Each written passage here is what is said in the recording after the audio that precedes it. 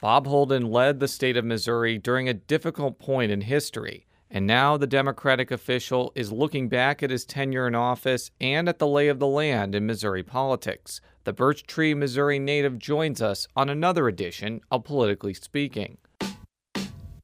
9, 8, 7, 6, 5, 4, 3, 2, 1.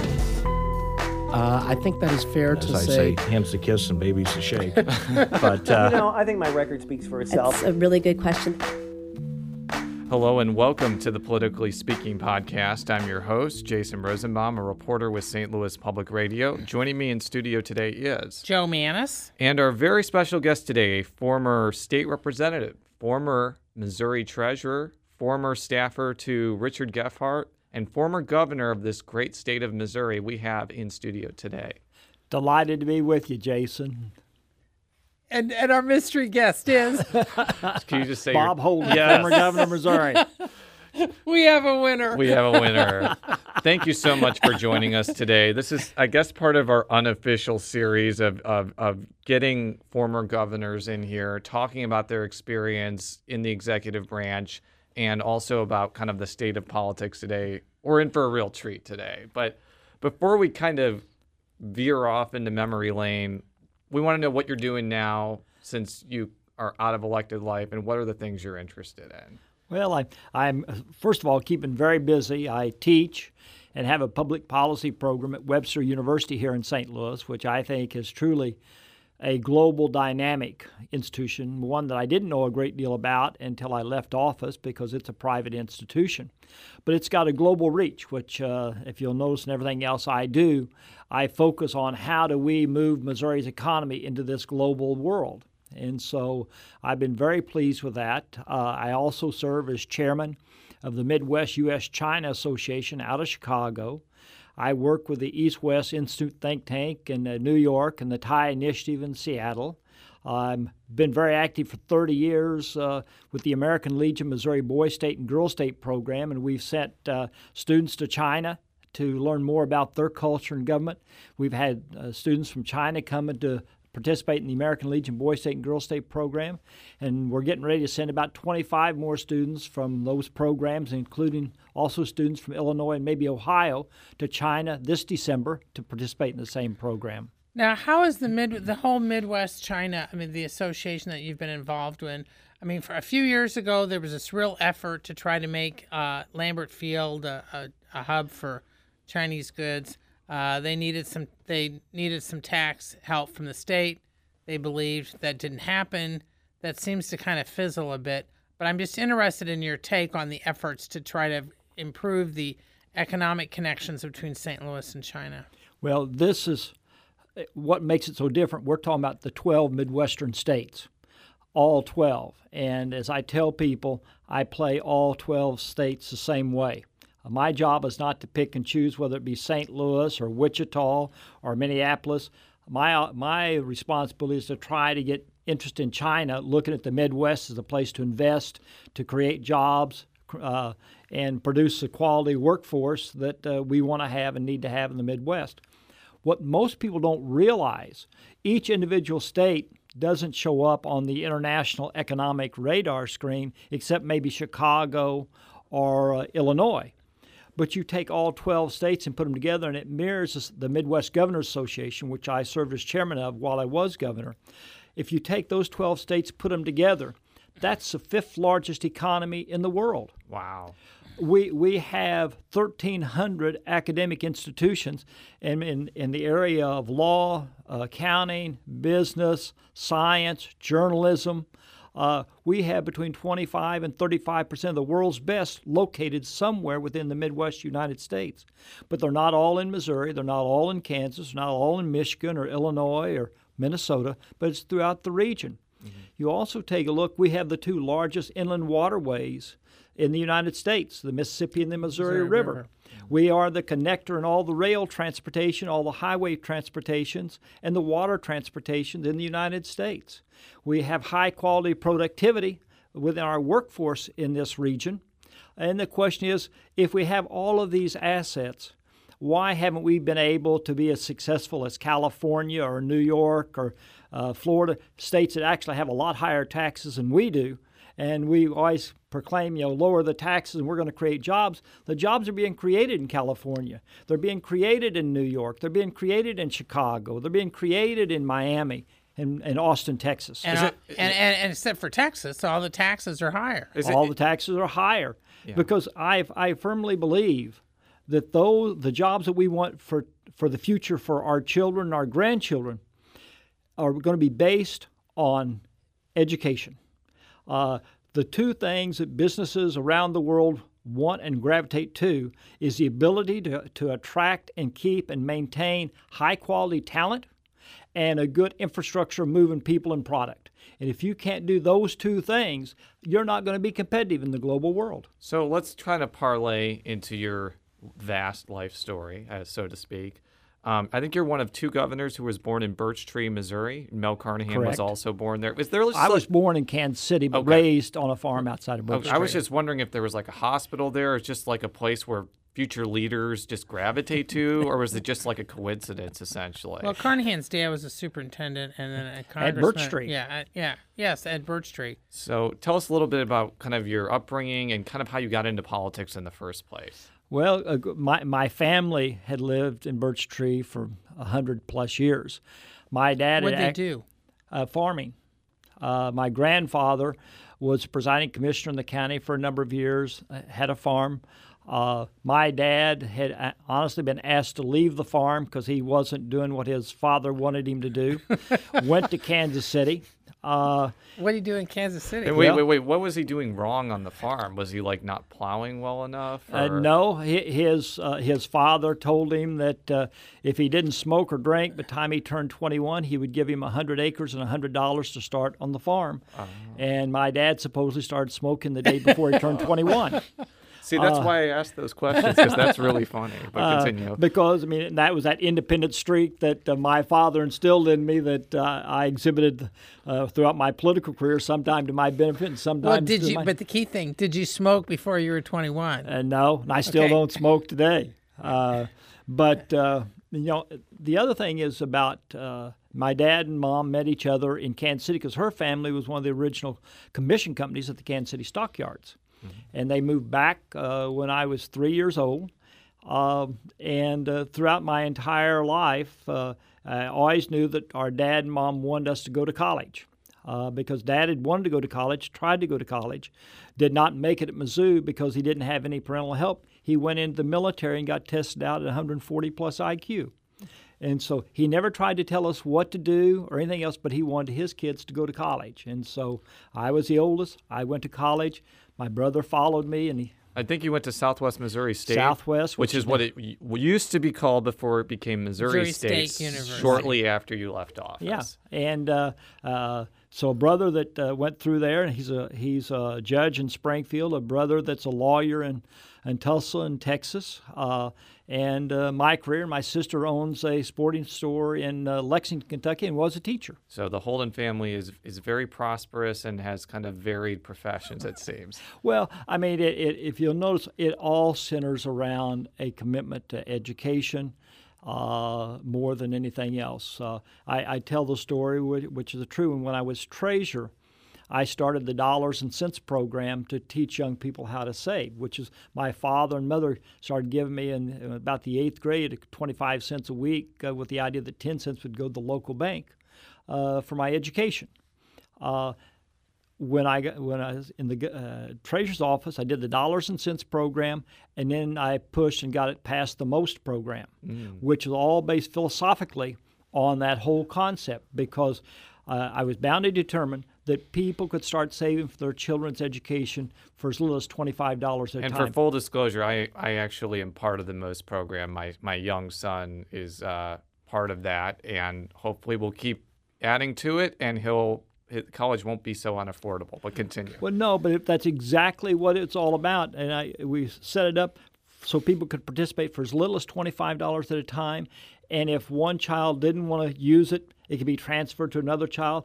family and others could put money into that, because I wanted young people of modest means to be able to have the ability to go to college just like anybody else. So not to jump around too much, But first, I mean, when you were okay, so where'd you go to high school? Then you went to college, and then you were in the military. Mm-hmm. And then what caused you to get into politics? You obviously left the farm. and just Joe has to ask where you went to high school because it's a St. Louis thing. So just say Birch that. Tree, Missouri. It was not in St. Louis. Okay, is it Birch Tree, Missouri High School? Birch Tree, Yep. yes. I graduated in a class of 25. Wow, I graduated in a class of 900 in northwest Chicago suburbs. But we do want to know kind of like your first run and why you decided to get into politics in the first place. Let me step back on the education. Sure. I started out in a one-room schoolhouse, and then got transferred to another one-room schoolhouse for my second grade. By the third grade, they consolidated into Birch Tree. And that's how, and then I went through. I was taking shorthand and other courses to get enough credits to graduate out of high school to go to college. I picked Missouri, Southwest Missouri State. It was the closest institution. I was scared to death because academically, I probably didn't have the best start. But I went there, became an RA in my second year, which is the first time a sophomore had ever been a resident assistant in a dormitory. Got involved in politics because of a professor by the name of Dave Heinlein, who was in international relations, international law. I walked into his office one day and said, I'd like to get involved. What can I do? And he was a sponsor of Student Government Association. He said, well, you ought to think about getting involved. And so I took on an upperclassman for the Political Science Student Government Association position. I won that race. Then I ran for student body president, picked a female, which had never been done before, to be my VP, and we lost that race. But I've always been someone that was not afraid to try to bring about change if I thought change was a thing that needed to occur. Because you were a state representative in the Springfield area, if I'm not mistaken. Yes, as a Democrat, which was a rare species in And my you were day. particularly young. Well, I was about 30. Well, I was just about to kind of jump off that independent streak. I read now Senator McCaskill's book, and she mentioned how you were kind of part of this youngish group of legislators who were unafraid to challenge the status quo in the Missouri House. And back then, in the 1980s, it was a supermajority Democratic legislature, but it was kind of led by people who had been there forever, like Bob Griffin, the Speaker, and many other people. And sometimes you didn't really go along with what they had to say. Is that fair to say? That's fair. At the same time, I think we were also very mindful of how far we could go. I was the first second-termer to be a chairman of an appropriation committee, and was on the budget committee. My job was to look at the budgets of all the statewide officials. And be honest with you, that had not probably been done in my book very well by prior chairman. It was more a political football, and I made a commitment that I would run it straight.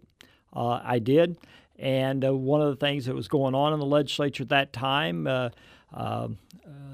Attorney General Webster's father was a state senator, and they took care of the Attorney General's office. Yes, this was mentioned in McCaskill's book. We continue. Yeah, well, just for our listeners know, Richard Webster was a Republican. Yes. But even in a Jeff City that at that time was controlled by Democrats, many people contended that Richard Webster was the most powerful man in Jefferson City, even though he was a Republican and he was in the minority. And was. And his son was Attorney General at the His time. son, and one of the things, whenever a Democrat would get in trouble ethically or anything else, they'd always appoint Senator Webster to be the chairman of the committee, so it'd be bipartisan. And when in fact he was there to play ball with the Democrats so that they could keep control. That's interesting. I mean, anyway. When Speaker Griffin asked me if I would be interested in doing it, I said yes, if I'm allowed to do it straight. And he said yes. And so when the budget came through, I gave Bill Webster the same amount as anybody else, no more. It went to the Senate. They put more money into his appropriation than anybody else, and I refused to budge in the conference committee. And finally, we got it settled. I won, and I had Democratic senators standing up on the Senate floor and say, this young kid from Springfield, Missouri just ended his political career. But you Claire did- McCaskill was my vice chair. Yeah. So, but you didn't end your political career. You did run for treasurer in 1988. You were unsuccessful against Wendell Bailey, but then you ran again in 1992. But one of the interesting things about when you ran in '88 was that, I mean, for our listeners, it's almost reverse of the situation now, where you had the Democrats that had huge majorities in the legislature, but the Republicans controlled most of the statewide offices at the time. So, which was it's a flip from what it is now. So you were running for, instead for state treasurer in '88, when it still looked like the Republicans still had a hold on most of those offices. And they did. I mean, the only one that won that election was Mel Carnahan for lieutenant governor. Everybody else lost. I came very close against the incumbent. That's when I had the opportunity to go to work for Congressman Gephardt here in St. Louis. Earlier, I'd worked with Senator Eagleton here in St. Louis. And I always say that I think I had the four best mentors in life, Jim Spainhour, Mel Carnahan, Tom Eagleton, and Dick Gephardt. And the most interesting thing is the first autographed picture of a politician I ever got was from Jack Danforth as a college student, who I've got a tremendous amount of respect for. Yeah. I mean, I enjoy working with people of all political persuasions that are committed to doing what they think is right and best. Now, was there a key lesson that you learned from all those guys like Gephardt and Eagleton? And I mean, because at that point, Gephardt was a big rising star, had made a failed bid for president in '88, but was hot stuff. It was generally considered he would end up as speaker soon. Never did, but still. So from Gephardt, Eagleton, and some of these other mentors, was there one common thread of what you learned? Integrity. I mean, I was never asked to do anything that was even in the gray area. I have a tremendous amount of respect for all of them. And like I said, I couldn't have built a better resume for running for statewide office than having those four leaders. Because Jim Spainhour is as good as it gets ethically. Mel Carnahan and I came from Birch Street, but we didn't know each other till years later in politics. Mel and I didn't talk a lot. We didn't have to. We just knew that we knew he knew that I would do my job and do it well, because he put me in as the first elected official to be chairman of the State Housing Development Commission. Which can be very problematic in terms of ethics. And in my work with Senator Eagleton and Congressman Gephardt, they were just four very class people. So you were treasurer for 2 terms, and then in, I think, 1999, 98, 2000, you decided to run for governor. I'm not exactly about sure. 98. Yeah. But in fact, this was funny because Roger Wilson, who was lieutenant governor, was expected to run for governor. And I'll never forget this, because some of the campaign finance reports came out and you were treasurer, and it was unclear what you were doing. I mean, you were talking about it, but you weren't. Okay. So all of a sudden, one of the campaign reports come out and you had raised all this money. And then at Democrat days, Gephardt came out and endorsed you. And I remember taking the call from Wilson telling me he had decided not to run. And he was there up front. He said that you had really moved on the money raising front. And so even then, I mean, the whole issue of raising money is a key. Sure. How do you do that? I mean, because it's not like you were known as a flashy guy, yet you were very strong, very good at raising money. And I believe that this term, like 96, 2000, was a time when campaign finance limits were in place in Missouri. So, yeah. And off and on when in my 2000 race. Correct. Some days they were off, some days they were on. Well, the key to when I ran for the first time in Springfield, Missouri, I was running against a young man that actually had a piece of legislation with his name on it that got passed out of the legislature. And there was no donation limits then. No donation limits. But I mean, here, that was a point in time when Democrats didn't allow Republicans to have their name on any bill coming out of the legislature. But he teamed with a state representative out of Kansas City, and a Democrat, had his name on a bill. He was good-looking, attractive. Was it Bill Owen? Was Bill that his name? Owens, I was yeah. looking it up on this site called rcampaigns.com, but continue. Yeah, no. And everybody thought that he was a shoo-in to get reelected. And so I started walking in March and walked every day except for 5 till November. And the only way I had a chance of winning is being able to see people at their doorstep and let them see me and realize that I didn't have horns on and I was okay. And I'd talk about, I'd been to SMS and gone to school there. Those people had come from a rural background. I came from a farm. I'd always try to figure out a relationship between the two of us beyond the political aspect of it.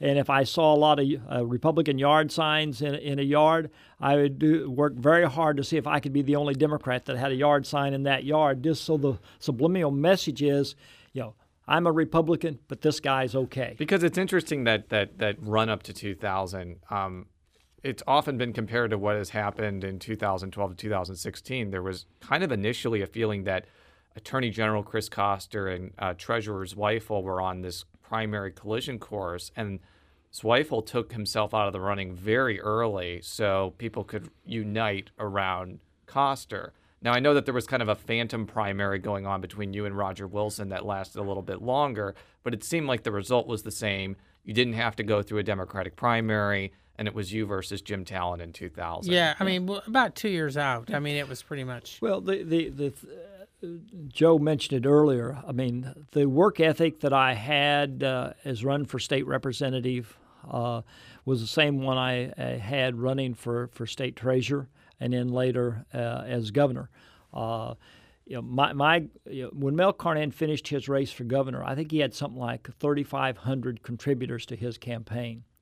When I finished my race for governor, I had over 12,000. And that was just doing it one at a time. And I actually used the telephone just like I'd done the door-to-door. That was my way to go door-to-door across the state of Missouri.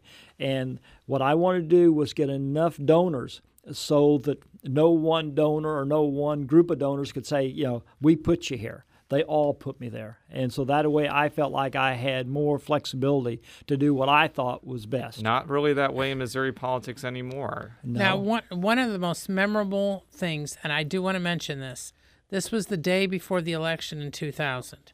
This is when Al Gore had the rally at the America Center. And this is about 2.5 weeks after Carnahan had died in that awful plane crash. And it was raining really hard. I was there. And your plane was late. And I'll never forget that because all these Democrats are on stage and they were waiting for you. And I think because of the plane accident just 2.5 weeks before, the tension in the room, I'll never forget this, because there's probably 15,000 Democrats there. The tension was just overwhelming. And when you finally walked on the stage, the place went nuts. The place went nuts. And part of it was, how did you feel about that? Because, as I said, you're not a flashy guy. You won and you've had a really strong career. But I'll never forget that. The place went crazy. And part of it was just this feeling of relief. Because I'll never forget that everyone was they were really, because it was storming outside. I'll never forget that. Were you flying a private plane? If I recall, it was. Probably at that time. A small plane. I never did that after that election. But I was at the airport, I think in Kennett, Missouri, when Mel's plane went down. And I was waiting there with the security person for Mel at that time. So, it was a very emotional time for all of us in general, but particularly because Governor Carnahan and his family and my family were very close. When I'd come to St. Louis with our boys, a lot of times they would stay with Russ and his family here, and when they came to Jeff City, we would take care of their children at our place while they went and did the functions. Because the 2000 election cycle in Missouri is often personified or remembered because Mel Carnahan posthumously beat John Ashcroft. But your race with Jim Talent was extremely close, and it turned out to be very consequential generally. But obviously because of the tragic circumstances, it doesn't get remembered as much. Well, but I mean, the thing that I always tell people, I think that race in 2000 was probably the cleanest race I've ever been involved in, because there was very stark differences philosophically between Jim Talent and myself, but there was no bitterness between the two of us. And we would go into these debates and different functions, and I would state my position, he would state his. I've had Jim on my program at Webster University, along with Peter Kinder and Catherine Hanaway and all the others, because I got started in politics because Robert Kennedy was involved in politics. I got involved in student government because a professor encouraged me from public service. And so I still think that public life is an honorable profession, and I want to encourage young people of all parties to get involved. They make up their own mind which direction they want to go philosophically, but I want good people in government because that represents all of us. Well, then you go to 2004. Okay, so from 2000, when everyone's relieved, okay, you're elected governor. You're succeeding Roger Wilson, who held it for 3 months. And I was actually with Wilson the last day he was in office, and with him as he's packing up and then handing you, it was like handing you the key. He said, you guys met outside and switched the key. Well, then things changed within a few months because Joe Maxwell, who's a state senator who had won for lieutenant governor, the battle for his Senate seat, Republican won. John Carthorne. John Carthorne. And so within 3 months, all of a sudden you're looking at a Republican-controlled Senate for the first time in 50 years. And Peter Kinder, now lieutenant governor, but at that time, state senator from Cape Girardeau area, was president pro tem. So all of a sudden you're looking at a split legislature, and within 2 years, Catherine Hanaway is speaker, and you're hosed. The Republicans are in charge. I'm just interested when you look back over that whole 4 years, what that was like, and what do you? I mean, when you look back on it, any observations? Well, several observations. One, what most people didn't realize, and I didn't fully realize until I was governor itself, the 90s had been very good for Missouri and the nation. Economically, people were happy and they had their spirit back again. But the numbers in 2000 economically started dipping pretty dramatically in Missouri. And that period from 1999 or early 2000 to 2001 is probably the deepest slide in our economy than any time in the history of this state. Because it was, and what made the slide so bad, had been so high and then it dropped so far. 18 days after I was in office, I had to cut over $180 million out of the budget. And I was told at the time that was the deepest core cuts in the history of this state. And within the 4 years time period, I cut over $1 billion out of the state budget, out of about a 6.2 general revenue budget. And it was probably exacerbated after the 9/11 terrorist attacks because the economy cratered even more briefly. Right. Not as bad between 2008 and 2010, but still pretty significant. Oh, yeah. I mean, the thing is, you had all of these, you had the plane crash of Governor Carnahan. And then you had September the 11th. You had the economy playing all of that. You had the Republicans taking over the Senate for the first time in 50 years. And in the House, it was a margin of 11 votes, which means 6 people went to the bathroom at the wrong time. You no longer had a majority there, and Catherine Hanaway was really controlling that agenda. Their agenda was to make sure that I didn't serve more than 4 years. And then you had the economics come in. When the first year, I think the Chamber of Commerce was running ads that Missouri was one of the primary states losing jobs in the country. By the end of my term, because after the primary, we were one of the states leading in job creation.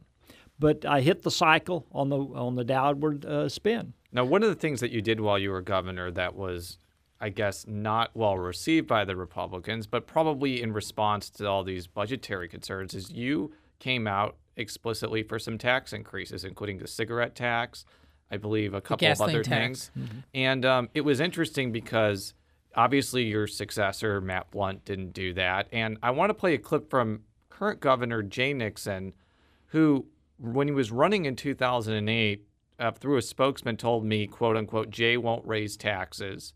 And this is in response to a question that I had about whether his advocacy for like a gas tax increase kind of broke that pledge right there. And Missourians understand that you don't get something for nothing, and user fees to build infrastructure is something we've done in other areas. So the fact that the current governor won't even acknowledge that a gas tax increase is a tax increase, he calls it a user fee. I'm just wondering, not for you to comment on the mechanics or anything, but whether that may just be kind of a subliminal reaction to what happened during your governorship when you actually did advocate for tax increases. There was some political pushback to that entire situation. Well, I think if you talk to any political pundits, they would tell you you never call for a tax increase, use user fees or whatever. It's still an increase on taxes of one kind or another. You know, I come from a background being, I think, fiscally conservative. I mean, it drove me up a wall to see waste anywhere. But I think there's certain responsibilities you have as a society and as a government of your people to provide the resources so they can be successful. Good highways. We got the 6th largest highway system in the country, but the lowest gas tax in the country, or one of the lowest. The lowest. It is the lowest. I mean, there's no way those two can ever meet and serve us well. We either got to reduce the amount of roads that we're taking responsibility for, or we got to improve the roads that we have through some type of revenue. Now, why do you think for the tobacco tax in 2002? It came close, but it didn't make it. Even though there was some, Gene Carnahan, who by then was in the Senate, was supporting it. I'm interested in, when looking back at the gas tax and cigarette tax and other things that you advocated, are there things that you think maybe if you'd done it a little differently, you might have been successful, or do you think it wouldn't have mattered? No, I think particularly with the gas tax, remember that we had passed, quote, the 15-year plan to have a 4-lane highway among all cities in the state of Missouri for 5,000 population more, which could never be accomplished under the revenue they had. So I had the sense that the people wanted to get it out of their system. And so I saw the opportunity to put on the gas tax, which was needed to build our roads. But just importantly, I wanted the people to feel like they had an opportunity to send the message, and they sent the message. That gave me the opportunity to put people on the Highway Commission, Jim Anderson and the others, that truly turned it around.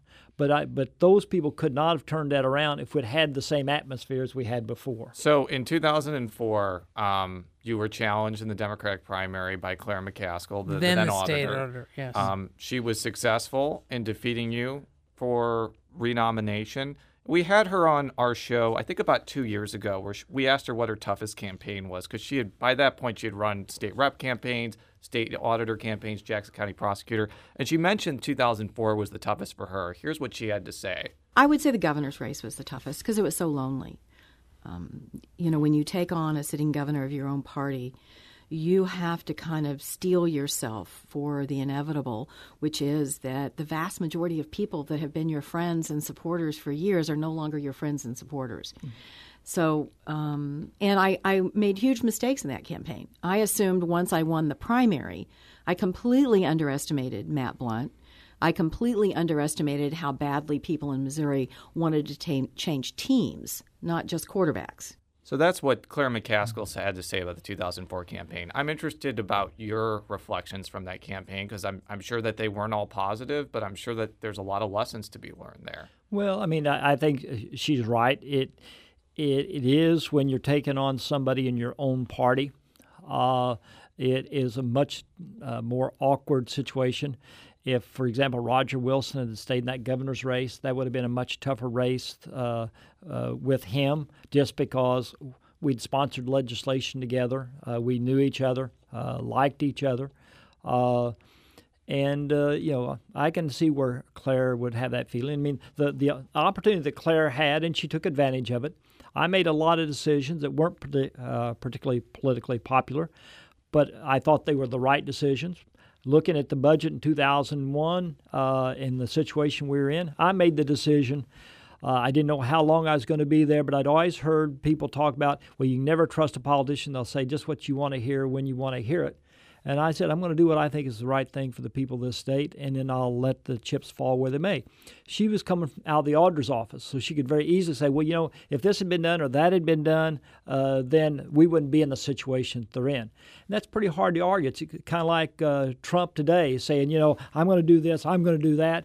And you really can't question him because he's not been in a position to take that responsibility before. Yeah. Now, one of the very interesting, I think many times overlooked aspects of the 2004 primary is that, the General Assembly had put a gay marriage ban. They wanted a gay marriage ban before voters. You put it on the August ballot instead of the November ballot when it would have been the Democrat versus Republican presidential contest wrapped up in this.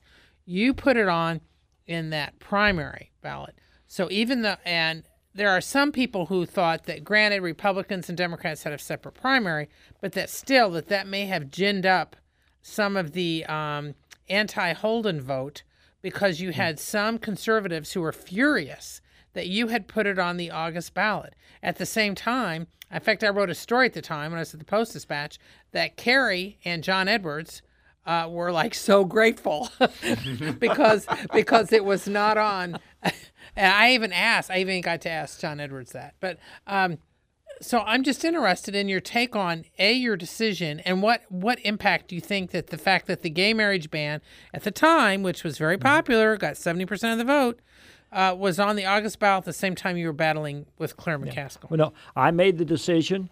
I had a lot of input from everybody on the ticket at the state level or the national level that if there's any way possible, they wanted to be on the primary ballot, not the general election ballot.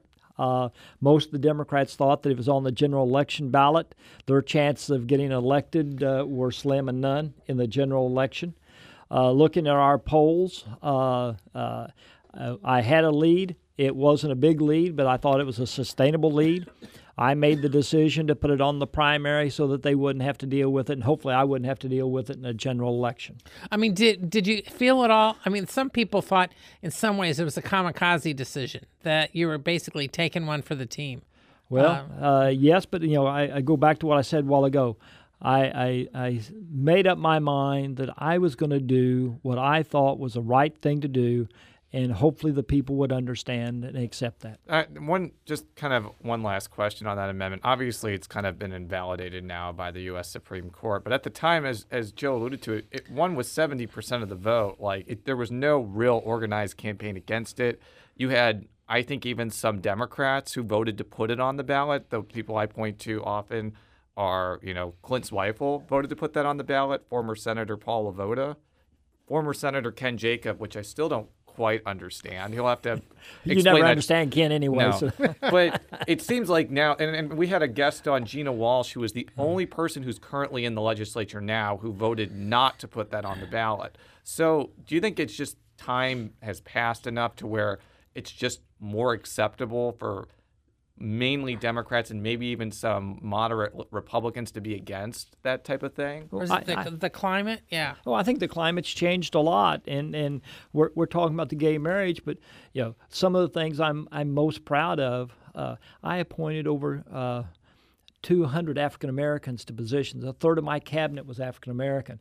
When I came into the governorship, Missouri ranked number 41 in terms of women in leadership positions. You had Jane Duker. You brought in Jane Duker. I brought in Jane Duker. Former politically speaking guest, by the way. Well, and when I left office, we ranked number 5 with women in leadership positions. I set up the first Hispanic organization. My whole focus was to open this up and let everybody sit at the table. And I'll be candid with you, probably some of those decisions were the most politically bad decisions you could make, because what I was doing is replacing typically a white male with either an African American or a female in leadership position. 2 of the 4 people on conservation when I left office were women. 6 of the 9 people on board of curators at the University of Missouri were African American. I put 2 women on the Supreme Court and a blind Jewish fella on the Supreme Court. Richard Titleman. Extremely nice man, by the way. Well, one of the very nicest bright. people. Very bright as well. My goal was for Missouri to reflect the world going forward, because I thought that was our best chance to be successful economically, is if people around the world could look at us and say, this is a place that I could start a business or I could raise a family because there's people that I can relate to in that culture. Now, before we kind of transition into present day, and one question that I have is, if the real legacy of your governorship is you were kind of this 4-year dam or, blocker between the Republican agenda that eventually got passed after you left, because it was a pretty large agenda dealing with workers' comp, dealing with Medicaid, dealing with all sorts of stuff, dealing with the legal profession. You were able to veto all of that, and there weren't the numbers to override it. Except on concealed carry. Except on conceal and carry. So there's obviously your loss in 2004 gets mentioned, but was that one of the big legacies that you were able to stop a lot of that stuff before it basically became too late to stop it after 2005? Well, I mean, I was doing the things that I thought was in our state's best interest. For example, you mentioned conceal and carry. August Bush called me and asked me to sign that legislation. I told him, no, I couldn't do it. That's when Anheuser-Busch started helping my opponent in the primary. I wrote about that at the time. But the thing is, I still respect him as much today as I did then. I mean, he didn't ask somebody else to come and talk to me and give me what he wanted. And you're talking about August Bush the third, right? Third. And Okay. if you read Terry Gainey's book, Under the Influence, The History of Anheuser-Busch, he might been the most competent of the Bush people to be in charge of that, because there were some pretty incompetent leaders of that. But continue. Yeah. Well, no, but I mean, the thing is, first of all, I respect him for being willing to do it himself and not send somebody on his staff to give me a message. I couldn't do it, and I told him I couldn't do it. I didn't waffle on it. That's not how I was raised. I'm sorry. I mean, I do what I think is best. I take his advice from as many people as possible, but at the end of the day, I always focused on what I thought was in the best interest of the middle class in our culture, and for kids like me coming throughout Missouri to have a chance for success. Now, as Jason pointed out, there was a number of things that didn't get passed but got passed later, or like concealed carry when you refused to sign but it got overridden. Now here we are a decade later, and you're looking back at some of those things that have been into law. Have some things happened that you were like, yeah, I thought that was going to happen. This is why I tried to block it. I'm really upset about this. Or is it other things that, well, the impact wasn't as bad as I thought it would be? Are there any of those particular issues, I mean, looking back over the last 10 years? Well, I think the whole issue of guns had been a disaster. I come from a farm family, a rural family, a hunting family. But the idea that anybody can walk around basically with a pistol in their pocket, that doesn't give me more security than before. I think it makes it very difficult for us to attract new businesses that come into many of these environments when they know that it's pretty wide open Old West town in how we operate. But the people have spoken. And so we've got to try to figure out how to make it work. And hopefully one of these days people will understand that maybe that wasn't the best decision at all. It's interesting that you mentioned that, because this does kind of nicely transition into present day. And I'm not asking you this question for you to, bash people. But I have noticed that not only the current governor, Jay Nixon, but also his potential successor, Chris Koster, have either kind of just let quote-unquote pro-gun measures go through without a signature, or in Koster's case, he was endorsed by the National Rifle Association last cycle and proudly flaunted it, essentially. Has there been just kind of a change in mentality among Missouri Democrats that's just not popular to be for gun control Or they anymore? just gave up? Yeah, I think that they see that there's other issues that they have a chance of addressing, and by getting on that issue, it probably would hurt them doing other things. I hope for the day when both the pro-gun and the anti-gun people could sit down and try to figure out what makes sense. because right now it doesn't make sense. We've taken money out of mental health and we're building prisons instead of educational institutions. Guns are running rampant out there across our culture. I just don't think it's healthy. So now in 2015, we're almost on the precipice of 2016. Two of your legislative friends or adversaries, Peter Kinder and Catherine Hanaway, are running for governor. Chris Koster, as I mentioned, is probably going to be the Democratic nominee. Just generally, what do you think of this gubernatorial cycle as somebody who's run for governor a couple of times? I'm interested to hear your views on that. Well, I think, one, I don't think the Republican field is set at all. I think Catherine Hanaway is a very skilled politician. I think Peter Kinder is a lieutenant governor and skilled, too. Both of them, I think, this is the last race they will run, so they know that they've got to run this time.